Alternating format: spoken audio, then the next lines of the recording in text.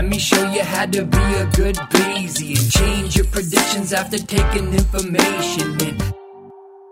I'm also wondering, if your book, when you wrote it, and especially now that you've written it, what do you see as the key takeaways for readers, and especially for readers who may not have strong background in statistics? Mm-hmm. I hope that it's empowering in the sense that people will feel like they can use data to answer questions. As I said before, it often doesn't require fancy statistics. So there are two parts of this, I think. And one part is, as a consumer of data, you don't have to be powerless. You can, read data journalism and understand the analysis that they did, interpret the figures, and maintain an appropriate level of skepticism. In my classes, I sometimes talk about this skeptometer, where if you believe everything that you read, that is clearly a problem. But at the other extreme, I often encounter students who have become so skeptical of everything that they read that they just won't accept an answer to a question ever. Because there's always something wrong with a study. You can always look at a statistical argument and find a potential flaw. But that's not enough to just dismiss everything that you read. If you think you have found a potential flaw, there's still a lot of work to do to show that actually that flaw is big enough to affect the outcome substantially. So I think one of my hopes is that people will come away with a well-calibrated skeptometer, which is to look at things carefully and think about the kinds of errors that there can be, but also take the win. If we have the data and we come up with a satisfactory answer, you can, accept that question as provisionally answered. Of course, it's always possible that something will come along later and show that we got it wrong, but provisionally, we can use that answer to make good decisions. And by and large, we are better off. And this is my argument for evidence and reason, that by and large, if we make decisions that are based on evidence and reason, we are better off than if we don't. Of course, I agree with that. It's like you're preaching to the choir. It shouldn't be controversial. A difficulty, for sure. A difficulty I have, though, is how do you explain people they should care? Why do you think we should care about making decisions based on data? Why is that even important? Because that's just more work. So why should people care? Well, that's where, as I said, in every chapter, something bubbled up where I was a little bit surprised and said, this thing that I thought was just kind of an academic puzzle actually matters. People are getting it wrong because of this. And there are examples in the book, several from public health, several from criminal justice, where we don't have a choice about making decisions. We're making decisions all the time. The only choice is whether they're informed or not. And so one of the examples, actually Simpson's paradox is a nice example. Let me see if I remember this. It came from a journalist, and I deliberately don't name him in the book because I just don't want to give him any publicity at all. But Atlantic magazine named him the pandemic's wrongest man because he made a career out of committing statistical errors and misleading people. And he actually features in 2 chapters because he commits the base rate fallacy in one and then gets fooled by Simpson's paradox in another. And if I remember right, in the Simpson's paradox example, he looked at people who were vaccinated and compared them to people who were not vaccinated and found that during a particular period of time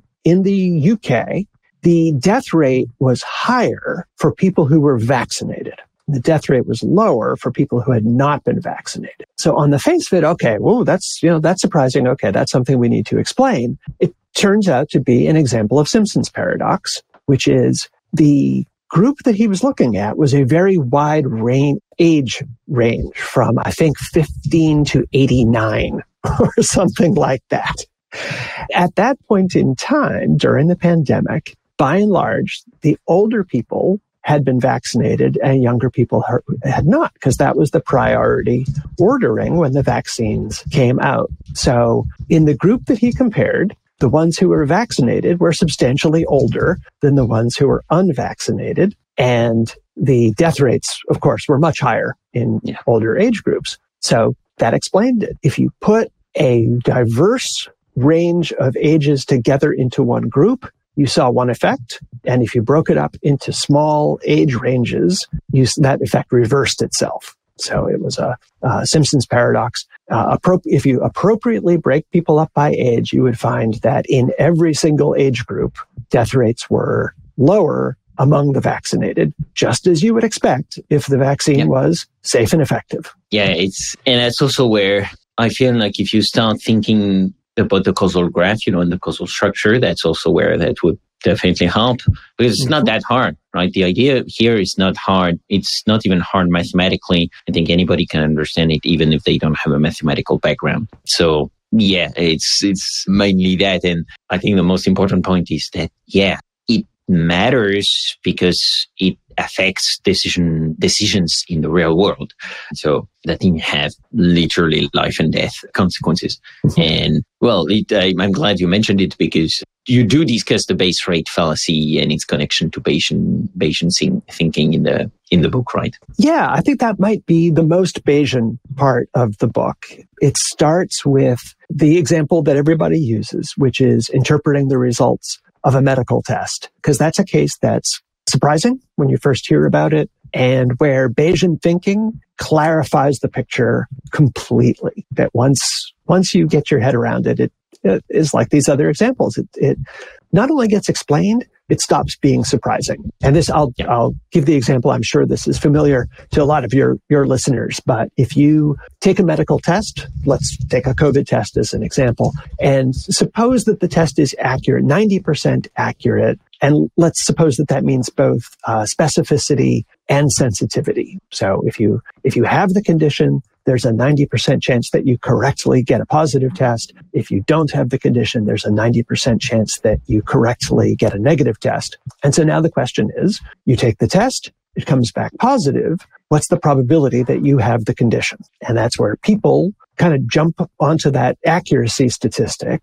and they think, well, the test is 90% accurate, so there's a 90% chance that I have, let's say, COVID in this example. And that can be totally wrong depending on the base rate, or in Bayesian terms, depending on the prior. And here's where the Bayesian thinking comes out, which is that different people are going to have very different priors in this case. If you know that you were exposed to somebody with COVID, 3 days later you feel a scratchy throat, the next day you wake up with flu symptoms, before you even take a test, I'm going to say there's at least a 50% chance that you have COVID, maybe higher. Could be a cold, so it's not 100%.